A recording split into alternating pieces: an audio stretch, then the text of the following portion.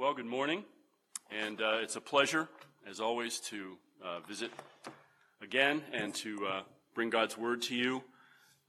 One of the things I really enjoy about my current role of being kind of a traveling preacher, as my grandson calls me, is not only to preach God's Word, but I feel like I'm giving the opportunity for pastors to get away and get a break. And I think that's really important, and I'm just happy to have a little part of that. And I'm glad that Pastor Will and his family can get away, and pray that they will return to you refreshed. My text this morning will be familiar to many of you.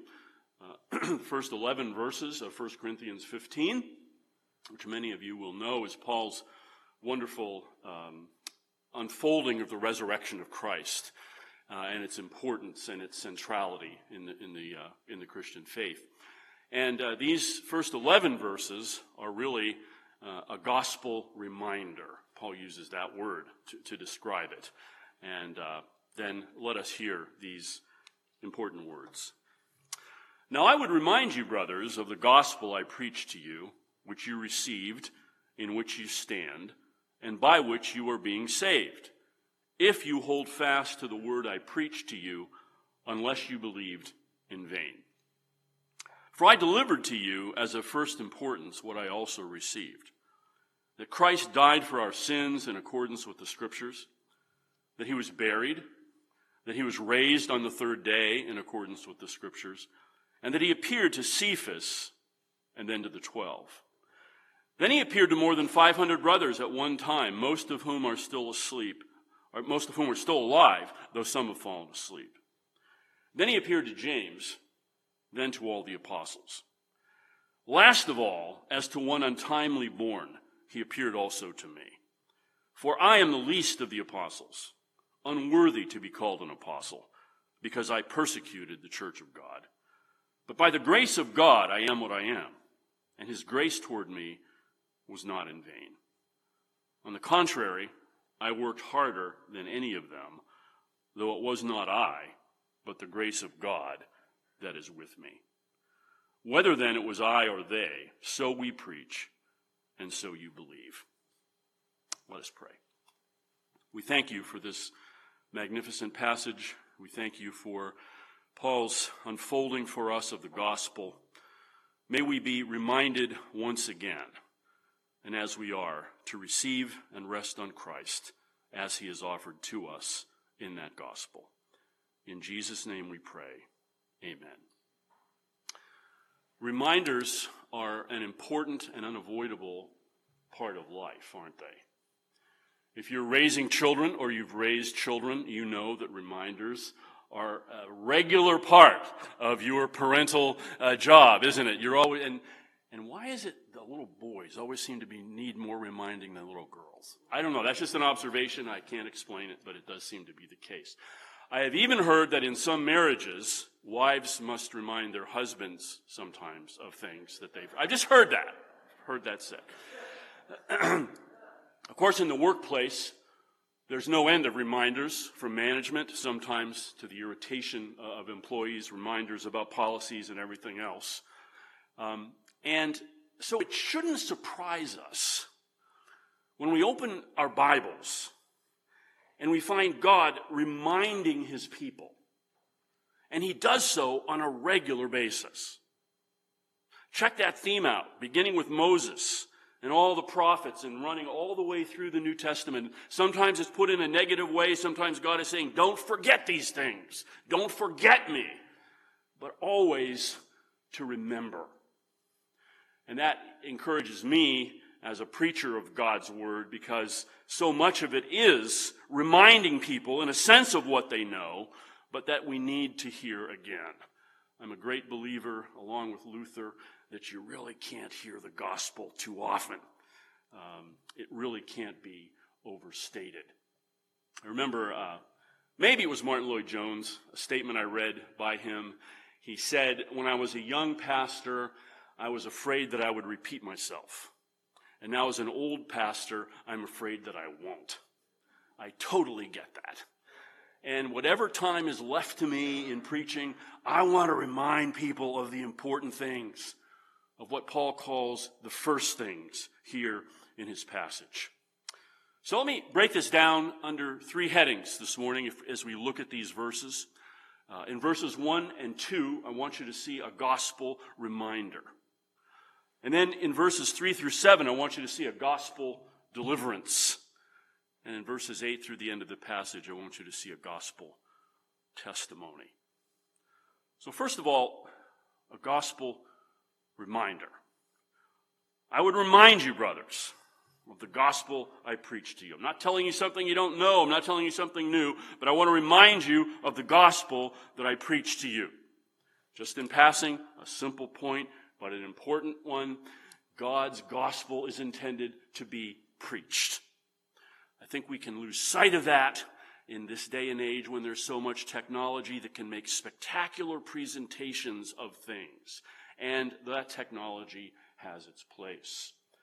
But God's intention is that his word be preached, as foolish as it may seem. That his basic method is for a man to stand in front of a group of people and open up the Bible and talk to them and proclaim the gospel of Jesus Christ. That is how Paul says to the Corinthians, that's how the gospel came to you. It was preached, it was proclaimed, it was heralded. And then Paul gives them kind of a spiritual history. He doesn't get to the content of the gospel quite yet, but he gives them their relationship with the gospel, and he says several interesting things about that. He says, this gospel which you received. And my mind immediately goes to the Shorter Catechism definition of faith, which I think is a great one, which says that saving faith is a grace of God by which we receive and rest on Christ as he's offered in the gospel. We don't do anything. We don't accomplish anything. We receive and rest on Christ as he's offered in the gospel. That, says Paul, is what happened to you. And in which you stand. The gospel is not just something we believe once, but becomes a standing place for us for life. Paul says, having been justified by faith, we have peace with God and our entrance into this grace in which we stand. Just be reminded of that. If you're a Christian, if you receive and rest on the gospel, you stand in his grace. And that can never be, you can never be ungraced. You've been justified. There is no condemnation ever for you in Christ, and you are adopted. God only will not ever put you out of his family, but he welcomes you and embraces you with love. How sweet is that? And notice, Paul also reminds us of the present tense of the gospel, by which you are being saved. Many covenant children grow up. My kids would be the same. They'd look back on their lives and say, I really never knew a day when I didn't trust the Lord Jesus Christ. I think that's wonderful when kids can say that. Some others, like me, you can kind of point to a time when the Lord began to work in your life and brought you to salvation. But the point is not to put the weight of our confidence in an experience we had many years ago. But the gospel is something by which you are being saved. God is still proceeding to work out his salvation in our lives daily. At the beginning of 1 Corinthians, Paul echoes this very theme. 1 Corinthians 1, verse 18. He says, for the word of the cross is folly to those who are perishing, but to us who are being saved, it is the power of God. So it's quite legitimate for a Christian to stand up and say, I have been saved. It's also quite legitimate for a Christian to stand up and say, I am being saved. God is still working out that process. And then Paul says, keep it that way. He says, this gospel by which you are being saved, if you hold fast to the word I preached to you, unless you believed in vain. Vanity is a big theme in 1 Corinthians 15. Paul is saying, if this gospel of the resurrection of Christ isn't true, then we are pathetic. We believed in vain, and we're still in our sins. But here he says, make sure you hold fast to this gospel that was preached to you. That's not to say that the working out of our salvation ultimately rests on us, because it doesn't. It's a work of God's grace. Thanks be to God. But nevertheless, the gospel should be a daily reality in each of our lives. It should be precious and sweet to us each day. We should hold it fast as God does his work of saving and works that out in our lives. So, there you have a gospel reminder in which Paul reminds them of their relationship, of the parameters of that relationship that they have to the gospel, the good news. Now in verses 3 through 7, he turns to the content of the gospel, of what the gospel actually is.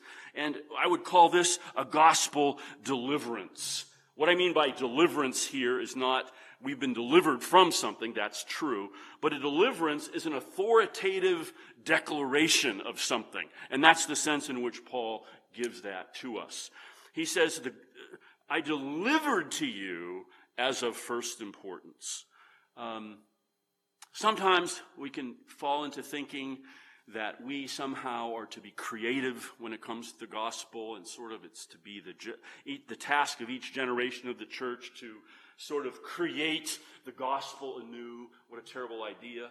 But I think that has some purchase to us because we live in times where people are told they can reinvent themselves all the time. But Paul doesn't take that view of the gospel. He says the gospel is something delivered to you. It was the faith once for all delivered to the saints. I heard Pastor Will attended the General Assembly. And after the General Assembly, you can always look at a record of the acts and deliverances of the General Assembly. That is to say, the authoritative statements they have made about something, hopefully biblically based. Paul uses this word deliverance a couple other places in Corinthians. Chapter 11, verse 2, I commend you because you remember me in everything and maintain the traditions even as I delivered them to you. As I gave you this authoritative proclamation, this deliverance which you've received. Chapter 11, verse 23, well-known words about the Lord's Supper. I received from the Lord what I also delivered to you, that the Lord Jesus on the night he was betrayed took bread. He's not saying, this is my opinion, you kind of work out the Lord's Supper the way you feel led to do it. It's not what he's saying. I delivered to you what I received from the Lord about the Lord's Supper. Practice it that way. Understand it that way. And of course, at the heart of the gospel is Jesus Christ himself, the sinless Son of God, second person of the Holy Trinity. But Paul talks about 4 specific things that happened to Christ, which summarize the substance of the gospel. And I want to briefly highlight them. He says that Christ died. Christ was buried.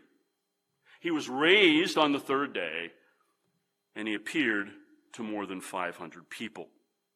And each of those is so important. Paul says, first of all, that Christ died for our sins in accordance with the Scriptures. There we have verse 3. And by the way, notice how he says, I'm giving to you what is of first importance. The church ought always to think about its priorities and what's really important. I love it when the Bible comes right out and says what the priorities ought to be. Here, there's really no doubt. He tells us what's of first importance, and it is to get the gospel right.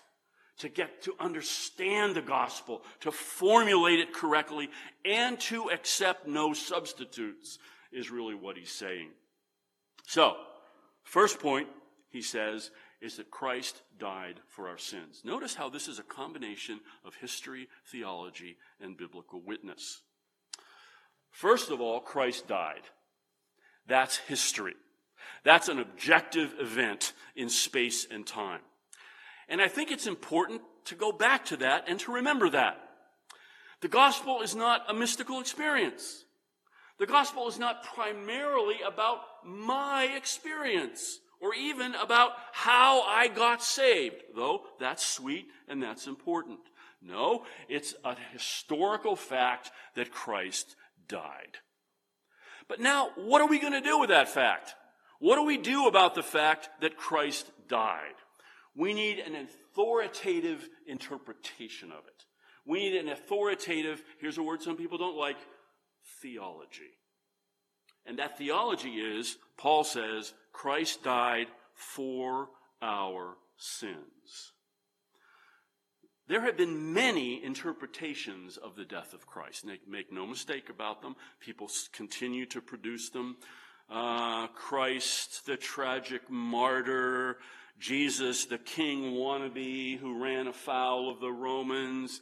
The Mormons have their view of the death of Christ. There are many theologies of the death of Christ. And you may not like theology, but I'll tell you this, you either have a good theology or a bad one. Everyone is a theologian. And how about the Holy Spirit's word about what Christ's death means? I think the Holy Spirit is a pretty good interpreter of the death of Christ. Wouldn't you agree? And so in the interpretation of the death of Christ, the Holy Spirit says through Paul, Christ died for our sins.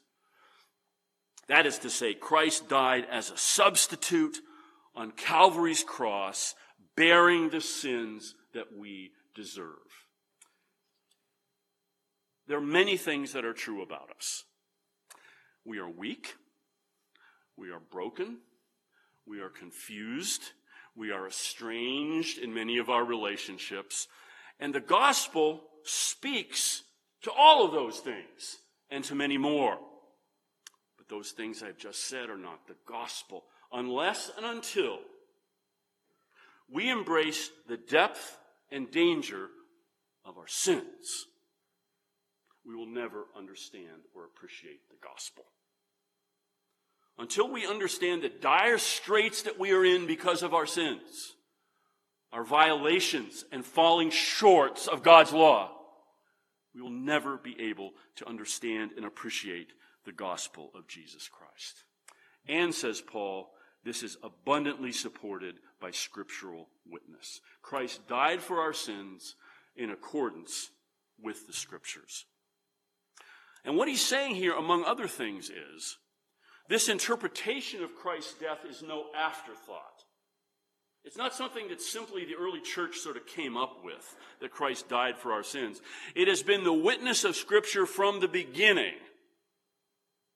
And on the Emmaus Road in Luke chapter 24, the Lord Jesus Christ came to his disciples, and beginning with Moses and the prophets, he explained to them all the things in the Scriptures concerning himself. And along with many, I think, I would love to sit under that seminar. Wouldn't you have loved to have been there? I mean, would that not be amazing to sit at Jesus' feet and to hear him unpack the Scriptures about all the things that related to him? Well, Christ died for our sins according to the Scriptures. That's at the heart of the gospel. Secondly, Christ truly died. And I think that's illustrated by the fact that he was buried. So he died, he was buried. And it's interesting that in the Apostles' Creed, among the other things we confess that Christ was buried. Well, why would it be important to confess that? We get the idea that he died for our sins, but why is it important to say that he was buried? Well, for one thing, it demonstrates that he truly died, that it wasn't some kind of hoax, that it wasn't some sort of fake experience. It shows us that he truly did die. But also, and I'm indebted to R.C. Sproul for this, I was recently listening to a sermon by him, and he said, what would have normally happened to Roman criminals who were crucified? Well, in Jerusalem, their bodies would have been burned on the garbage heap of Gehenna. That's what would have happened. That didn't happen to Jesus. He was buried at some risk. And he was buried in a very nice tomb, which shows that there was honor shown to Jesus, a special honor in his death. And then, of course, we come to what we conceive of as the heart, really, of what Paul says, and it's really what 1 Corinthians 15 is all about, is that Christ was raised on the third day in accordance with the Scriptures. And about all the things we can say about the resurrection of Jesus Christ is it vindicates his death. It is God's approval. It is God saying, mission accomplished. Christ's sacrifice for our sins was effective. Paul says in Romans chapter 1, verse 4, that Christ was declared with power to be the Son of God by his resurrection from the dead. Romans 4, verse 25, Paul says that he was raised for our justification. And the scriptures bear eloquent witness to that. Don't have time to spend a lot of time thinking about this, but I just want to remind you of the kind of the locus classicus of the Old Testament vision of the resurrection, which is quoted several times by the apostles. Psalm 16, verse 10.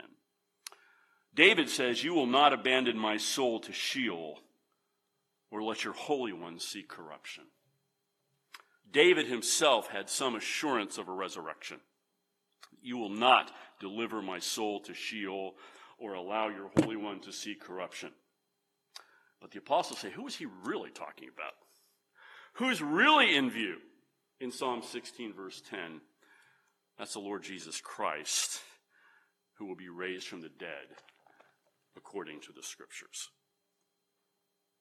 Christ died, he was buried, he was raised on the third day, the heart of the gospel.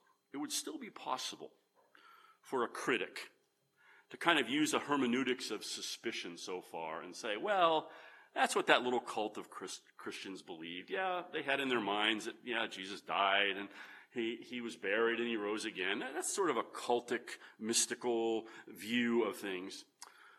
But Paul challenges that because then he makes a very public statement.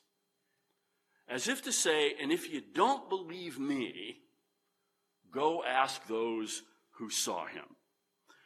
Because after he rose from the dead, he appeared to Cephas, then to the 12, then he appeared to more than 500 of the brothers at the same time. So much of truth in our lives is accepted on the basis of testimony. If you're on a jury for a murder trial, you were not present when the murder allegedly took place. All you have is testimony. And the whole trial is about you believe the testimony or you don't. That's how you decide. During this whole COVID debate, people's response to this, the whole thing was, do you believe the scientists or you don't? You accept what they say or not. And I'm not getting into that debate, but that's what it comes down to. You and I didn't go into the laboratories and do the tests. We either believe what was being said or we don't, and we act accordingly. It's the same thing with faith. Faith is receiving and resting on testimony that's given to us. And Paul's testimony is especially credible because he says, if you don't believe what I'm saying, you can go ask just about 500 people who bore witness to the resurrection. I go to the gym, and one of the things I do is I lift weights, and I would underline the word light weights. If I wanted to deceive you, I could say, yeah, I'm benching 250 pounds now. I can bench press that. But if I wanted to deceive you, I wouldn't dare say, you can just go to the gym and then the people that are around me when I lift, you can just ask them. Because I would be immediately exposed as a fraud. The thing about what Paul says about Jesus appearing to more than 500 people is he's not afraid of being exposed as a fraud. Saying, go ask them. They saw him. And I think that gives us very credible basis for faith. And again, I want to impress upon you, I'm not just standing up here going through an intellectual exercise. Paul will go on to say, if these things are not true, then we are still in our sins. Jesus said the most horrifying thing that could ever be said to people. He said, unless you repent, you will die in your sins. You will die under the judgment of God. You will die without hope under the wrath of God if these things are not true. So Paul pleads with us and reminds us that these things are very truth. A gospel reminder. A gospel deliverance. And finally, try to be as brief as I can, this gospel testimony. Because Paul doesn't just leave it here with his history or his theology. As he's always willing to do, he gives his own testimony to the glory of God. We know how he does that at least 3 times in the book of Acts. He hints at it in other of his epistles. And here he goes again. After Jesus appeared to the apostles, last of all, as to one untimely born, he appeared to me. One of the things that strikes me about this testimony is Paul's certainty. He is absolutely certain that the risen Christ appeared to him. And all true faith has a seed of certainty. We can doubt. Our faith can wax and wane. It can grow. It can get smaller. All that's true. And you can still be a true believer with imperfect faith, with weak faith. However, all true faith has at least a core, a seed of certainty, in which we can say, in other words that Paul used, I know whom I have believed. Paul everywhere manifests that certainty. And then in verse 9, his humility. He says, I'm the least of the apostles, unworthy to be called an apostle, because I persecuted the church of God. Before the All-Star game, on the night before the baseball All-Star game, they have the home run derby. I don't know if anybody besides me in the world watched it, but I did. I have fond memories of that as a kid. But you see these great sluggers and see who can hit the most home runs. Well, the winner of the home run derby, the guy who hit the most home runs, was a guy from the Mets. He was interviewed afterwards, and he really wasn't very humble. He said, I'm the greatest power hitter on the planet. That's what he said. I thought about that later. Well, maybe that's true, actually. It could actually be true. He might be the greatest power hitter on the planet. He wasn't especially humble. But I got to thinking about Paul. Paul says, I'm the least of the apostles. I think he could have said with truth, I'm the greatest of the apostles. I mean, if you think about the influence that the man has had through his writings and preaching on millions of believers throughout history, I think there's an argument to be made to say that I was the greatest of the apostles, but that's not what strikes him. He says, I'm unworthy to be called an apostle because of my sin, because I persecuted the church of God. Sometimes I think we don't think that seriously about our sin. We don't think we're really that bad. We don't think we've really been forgiven a whole lot, perhaps. I wonder if we ever say to ourselves, I'm not worthy to be a Christian. The only reason I'm a Christian is because of the saving grace of God and his Son who died on the cross for me. And finally, and this really is finally, Paul also in his testimony talks about efficacious grace. And I love this, and I hope you do too. By the grace of God, I am what I am. All of that sin is true. I totally disqualified myself from being an apostle and even a Christian. But by the grace of God, I am what I am. And his grace toward me was not in vain. His grace wasn't just a word. It wasn't just a statement. It wasn't just a fact. It was a power that worked in me and changed my life, he said. There's a lot of talk today about our identity and what our identity is and where identity comes from. This is a pretty great statement of identity, and I hope you can say the same thing. With all my weaknesses and all my flaws and all my past history, by the grace of God, I am what I am. Thanks be to God. And his grace to me was not in vain.